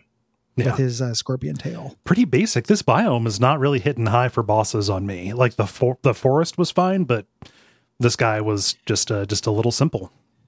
They're fun to fight for me without being that impressive from a design standpoint. Like and how I'm defining fun to fight with these guys is that I felt like if I executed it well, I could not take damage. Yes. You could dodge everything. I could learn the patterns, a minor amount of like Artorias appeal. It does appeal there. Yeah. Even when they're kind of simple. Yeah. Yeah. So we free the spirit, that was being held by the Scorpion King. And the spirit, Anairaha, shows us that, hey, so this has been a cycle, sacrificing the child. It would buy you a few centuries of peace at most. So you would just be kicking the can down the road. Afterwards, Linda runs up and says, hey, Mary's really deteriorating. Mark can cure her with herbs, but even the trees of Bahara have been corrupted. So we can't cure Pregwife. Lucy spots a dragon approaching, which is strange because dragons are extinct. And this is a woman from the north named Apan who came to teach us how to fight the corruption. This is the character added. Yeah. There and integrated in. And this is introduced us to our last character. Yes. It's kind of this shaman person. She uses a spear that kind of handles like a faster version of Joe's hammer, with this real emphasis on pushing enemies back. She's a co-op character, but I did pretty well with her because she's a real good like mid-range attacker. I struggled using this lady. Yeah. I think by this point I was just kind of, I was a little over it. Mm-hmm. Little eyes on the prize. And at this point, the kind of elegant touch of making you want to switch characters, through those family perks and through corruption became annoying to me. Yeah. Because I just wanted to play the game with the character I liked. Mm-hmm. So in some ways I appreciate that they add this variety, and I imagine this character is really cool for co-op. Yeah, because she drops glyphs. This is useful for yourself because like you can drop a slowing glyph that'll stop enemies from closing the distance when they come in, and just set them up for your thunderclap attack there, which is pretty good. And your upgrades are around kind of like customizing those glyphs themselves, which is neat. Yeah. She ends up having a relationship with Mark because they are both monks. Yes. She is just a more advanced form of Mark, of an advanced form of Mark. This is what Mark digivolves into. She's an advanced form of monk. And there's a couple little like relationship things that happen with the characters. Really interestingly, there's cut content that is Joey falling for Linda, his cousin. Oh, so there's still some stuff that, is in the game about that. There's a couple little cutscenes that suggest it, but he used to go further. Yeah. In terms of cousin love, which I have no real strong opinion about. I taught very early that's bad, but also, I don't know. Yeah. Second cousins and stuff. I don't know. This is a fantasy world. It's really hard for me to get invested. Yeah. I don't care that much, but yeah, so there used to be some cousin love if you're looking for browsing those tags. Steam. Yeah. On Steam, no. Man, there's a lot of hentai games on Steam now. Shit. It's all hentai. Yeah. Every single time. And then because we've done one or two hentai things for Abject Suffering, now Steam is constantly like, hey Gary, got something new for you. Fuck, man. Players like you like this. No. The fuck you say? No, they don't. First of all, there are no players like me. Second of all, they don't. He said that? Yeah, fuck him. He'll kill you, but he's not gonna kill me. It's really maddening and gross. Like I follow the Twitter thing that's like the 6-second preview, and it'll just be like, pussy choice too. It's a Sudoku game, but all of the little diagrams end up being vulvas. Yeah, it's just matching getting the 9 vulvas in order without being able to repeat any of them. Sudoku. I can tell you. I hate hentai. Anyway, but yeah, that's a pawn. I could see her being really good for co-op. Ended up having some fun with her as kind of like a late edition utility player. Yeah, it's cool. It's a cool idea to have a co-op only character. Yeah, or a co-op focused character, and it's a cool idea to have a co-op focused character that can be played single player. Like as much as I've gone super deep on Gungeon, I've never played as the cultist, who is the co-op only character who has a unique ending and has some unique effects, things like that. Unlocks. But the kind of the area we're going to is called the Ruins of Old Barra Hut, which is like it's a section of the city that is just completely overgrown and corrupted. All this dead vegetation, just life has been blasted from this place. And disappointingly, like not that much in the way of new enemies or hazards that I found. Just they just crank up the okay, we're going to throw you the advanced versions of these enemies. Yeah. Not a whole lot. The Zone 3 feels at least pretty different aesthetically. Yes.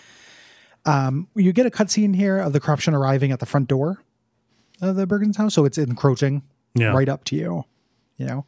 And we can find the Stargazer, the person we found the kid for, that we did that quest, we can find his remains. Yeah. After this, the Stargazer comes to seek refuge at your house to continue his research. So he's not a playable character.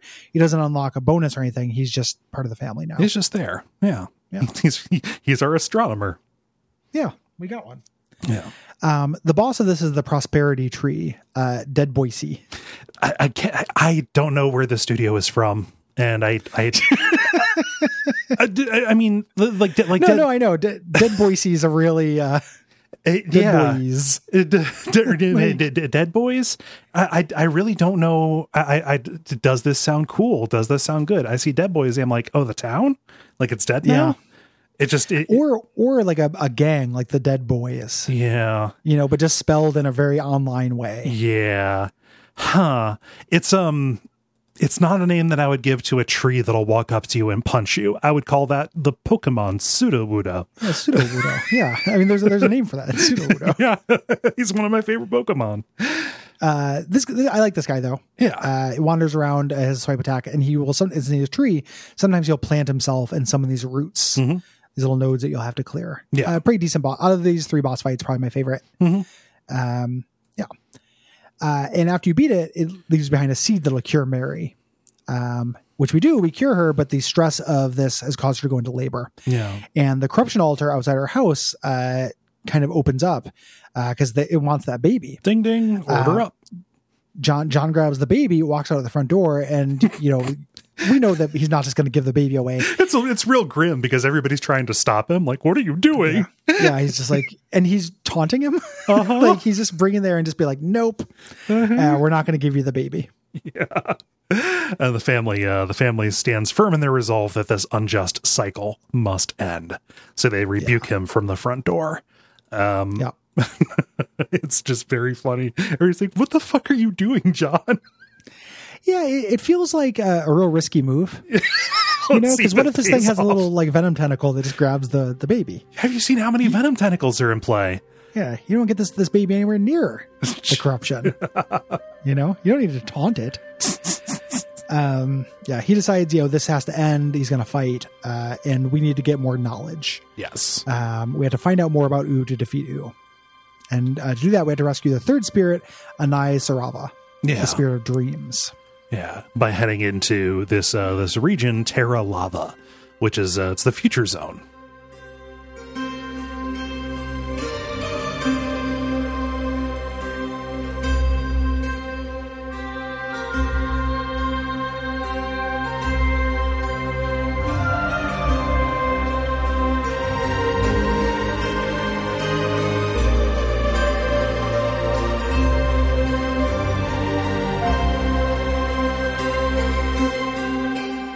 Yes. Very hyperlight drifter. Very. Yeah. Like just that kind of connection of old technology and old architecture, or like new technology and old architecture. Yeah. But they've got their own corruption going on. And the like basic corruption enemy now, they're full on wizards. They'll do like direct damage spells to you. They'll like put down like corruption traps, like you saw in that in the previous in that boss fight in the forest, stuff like that. End up being real problems, high priority targets. Yeah, and lots of little robots. They're fighting little quadruped, technologies guys. Yeah. And little bipedal robots that just walk up to you because there's really got to be an enemy that just wants to walk up and give you a hug. Yeah. The environmental hazards in the zone are ground pounders, which push you away, and missile launchers that have will chase you with a targeting reticule.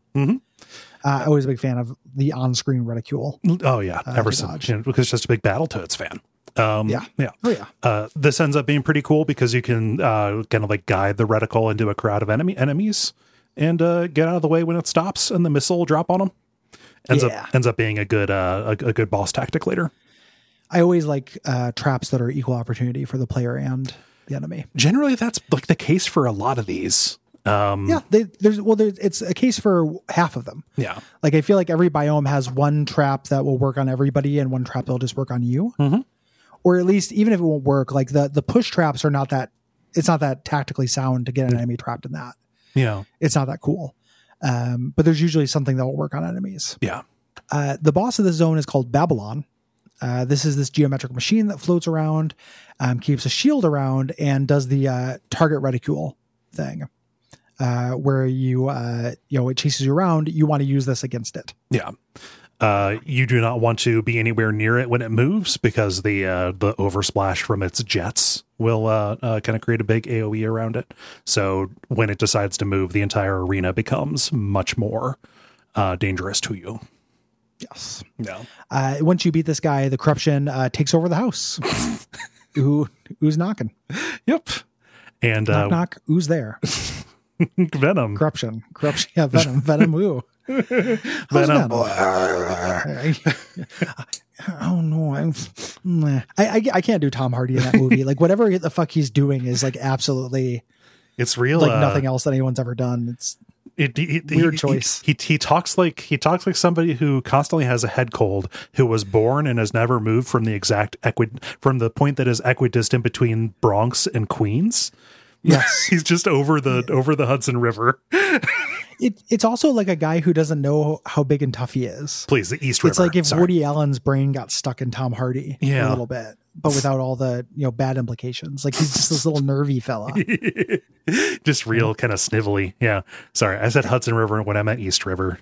Yeah. Have you watched Venom 2 yet, with the scene where he kicks Venom out and he goes downstairs and Venom throws all his furniture and stuff out on the street?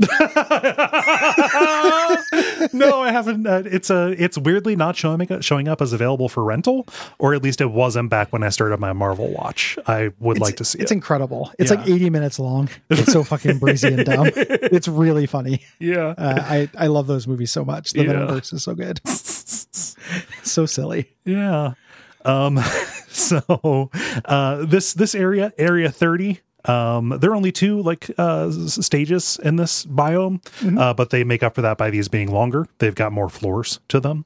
Yes. But we've kind of seen all the enemies that we're going to see here. This is where I unlocked the Black Marketeer. And there's some cool side quests, at least 2 of them. There's the little robot girl that you can rescue. Like there are some bullies. There's some like Chrono Trigger style robo-bullying going on. Robo-bullying. And like a little bit later, you find her like mourning her dead creator in his lab. So you take her back and adopt her as a pet. Yeah. Yeah. There's a man who we run into as well, with this sick girl that's on life support. We have to rescue him while he's getting this power core for this and then escort him back. He installs the power core as her artificial heart and she dies horribly. I mean, it's one of the most upsetting, violent things I've seen in a game in a while. Like, it's real weird that he thought this would work. Yeah. And they like, there's no cutaway, but like she like wrenches violently and a geyser of blood like shoots out of her mouth, and then she just goes limp in a contorted like exorcism of Emily Rose position. And it's a little girl. Yeah, little kid. This is too abstracted for me to have any feelings about that. Like my mirror neurons are not activated by the violence in this because it's 10 pixels. It was less that I was affected and like sad with it. It was more just like the audacity of it kind of made me laugh because the thing that I saw was so conceptually horrible. It is really weirdly kind of extra grim. Yeah. Because this game ultimately, like, bad things happen, grandma dies. There's, a near fatal baby sacrifice. Yeah. But it's also ultimately a game that is so hope-pilled. Yeah. Like it is really an extremely heartened game. Yeah. Whether the individual player is heartened by it is up to everyone's interpretation. But it is about, working hard as a family and overcoming. Yeah, it's about togetherness. Like the message for this is very positive. Yeah. The end boss of this is boss 0030. And this is the room fight boss. It's like a Contra thing. The actual boss, the thing that takes damage, is this node that's at the very north side of the room, but it's shielded most of the time. It will summon adds to attack you and also raise these missile pillars to attack, which you have to deal with until it lowers its shield and starts spraying laser attacks at you, just doing these big sweeps. And that is when it is vulnerable. Yes. Yeah. So you have to attack it when its shield's down. Once we do this and we free that spirit, the spirit says like, hey, this might be the final cycle. And we get the backstory, which like it's reading it out loud for this makes this sound silly as hell. I mean, it involves divorce. It is. Well, even before that, I was thinking like, ooh, is an alien. Yes. That came out of fucking nowhere. Like the gods of this world came in a space pyramid. And landed. This alien just decided he was the mountain god. After he landed, because he's a powerful alien. Yeah. Like, there's no divinity to this. The theology of this game is really confusing. Yeah. So Ooh is this space guy who comes and declares himself the god of the mountain, which is also his ship. Like Yes. that's Mount Morta is his pyramid spaceship that descended. He falls in love with Rhea, the spirit of the earth, specifically Rhea Dana, her daughter, which has a corporeal form. Yes. You know, the Jesus. Yeah. They joined, and he was very good to the creatures until she had a daughter. Mm-hmm. And U resented the daughter for taking his wife's attention. Yeah. A thing that happens. A thing that totally happens. The same thing I'm rereading or finally making a full run at the Immortal Hulk. And that's a big thing with the Hulk's dad. Mm-hmm. That's why the Hulk's dad turned into a monster. Yeah. He was being an asshole, so she left him. And his rage and hatred at being jilted is what caused all the venoming, all the corruption. Yeah. He wants to get revenge on her domain because she rejected him. Yeah. Big incel, and it's a real vertical horizon. He's everything you want. He's everything you need. He's everything inside of you that you can never see. You're a god and I'm a god, and it couldn't be any more obvious. Yeah. This, I think, I like this message of the god. I'm always kind of in the pocket for God just being petty shitheads. Yes. Yeah. And that causing problems.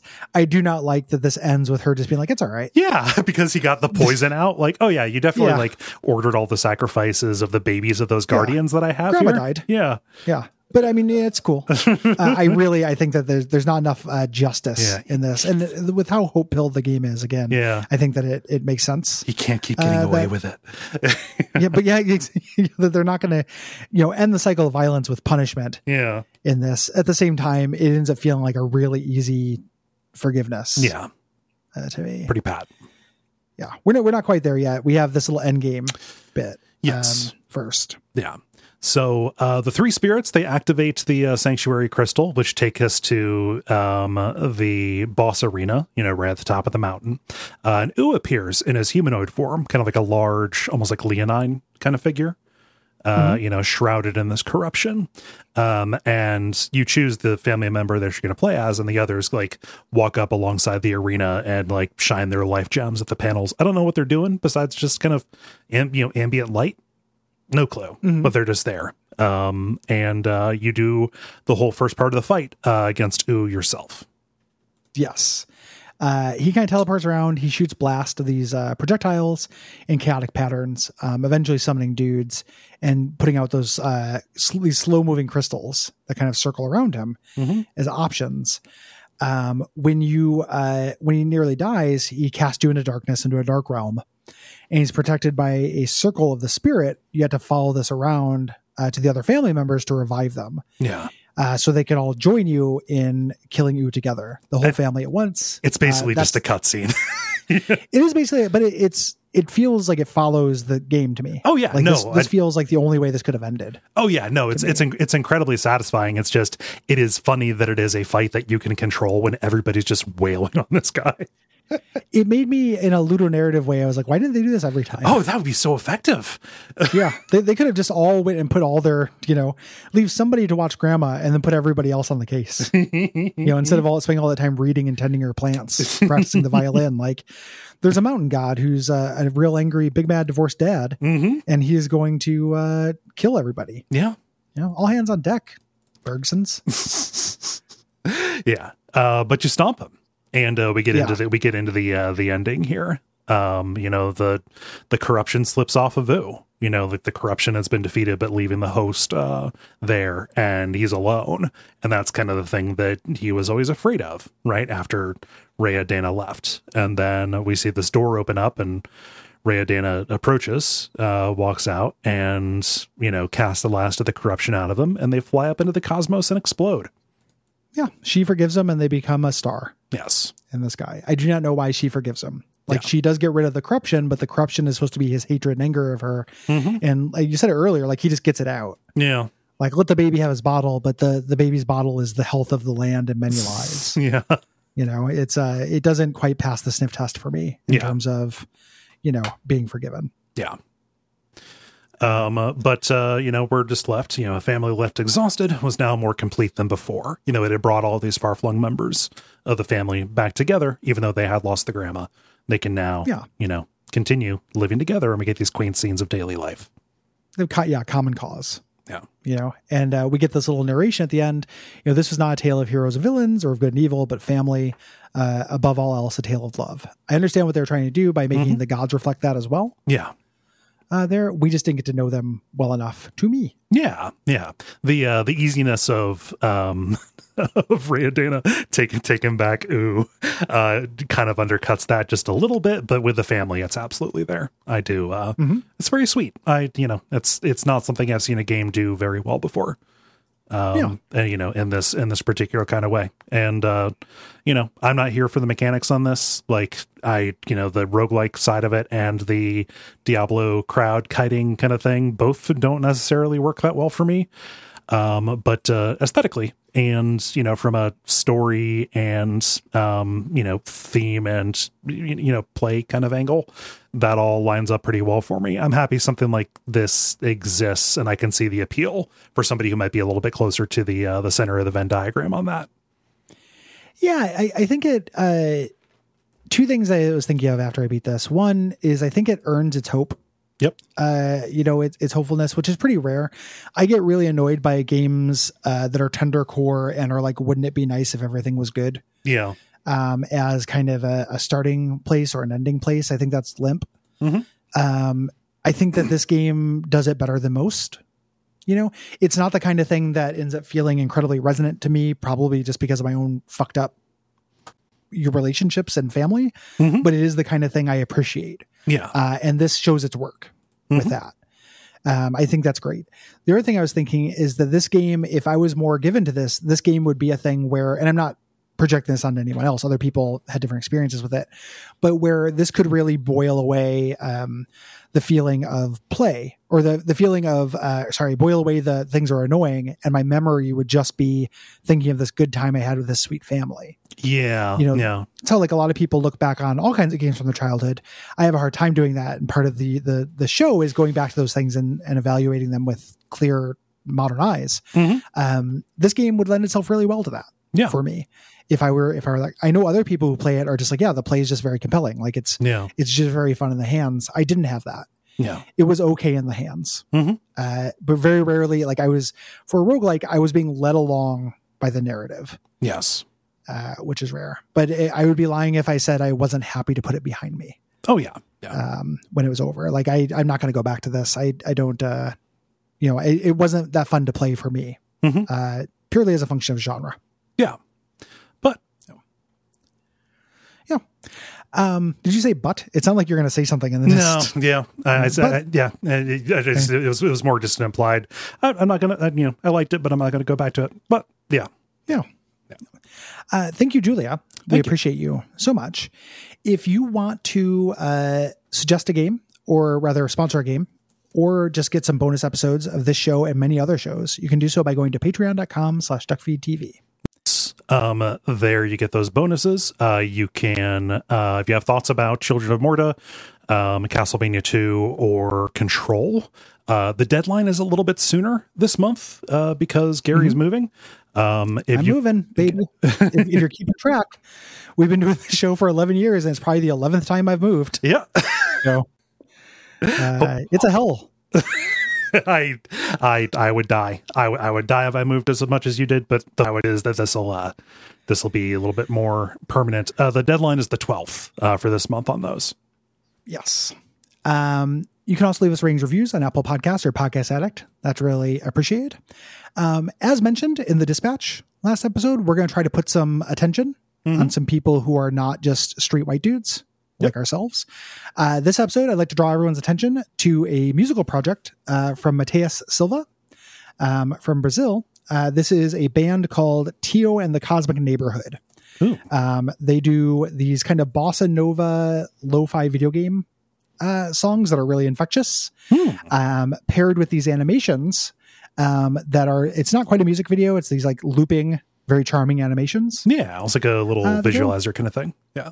It's real cool. Yeah. The songs are cool. It's not a genre that you get a lot for me. Like bossa nova actually kind of rocks. Like that's kind of real good, even though I don't really listen to me.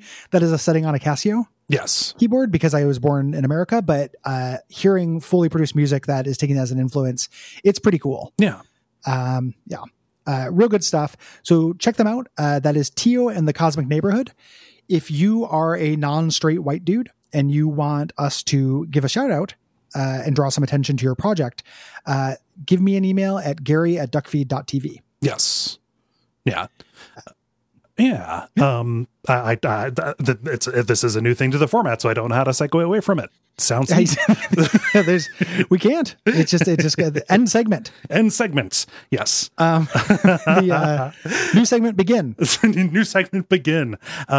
We didn't say it. If you're going to write in, go to duckfeed.tv/contact, click the WAF button and write in about, if you're going to write about multiple games, please write multiple responses. There we go. Yes, there we go. There's this. I'll save that for the end of each of the. We also don't have a name for that segment. We'll have to come up with something good. All of the names I have for it are things I'm like sound like I'm stealing them from Thought Slime, who is where I stole the idea from. Yeah. So like Solidarity Corner and stuff like that. Yeah, so I don't know. Yeah. It doesn't need a name. We're just we're gonna try to draw some attention. Mm-hmm. And we appreciate everybody listening. Yeah, thank you.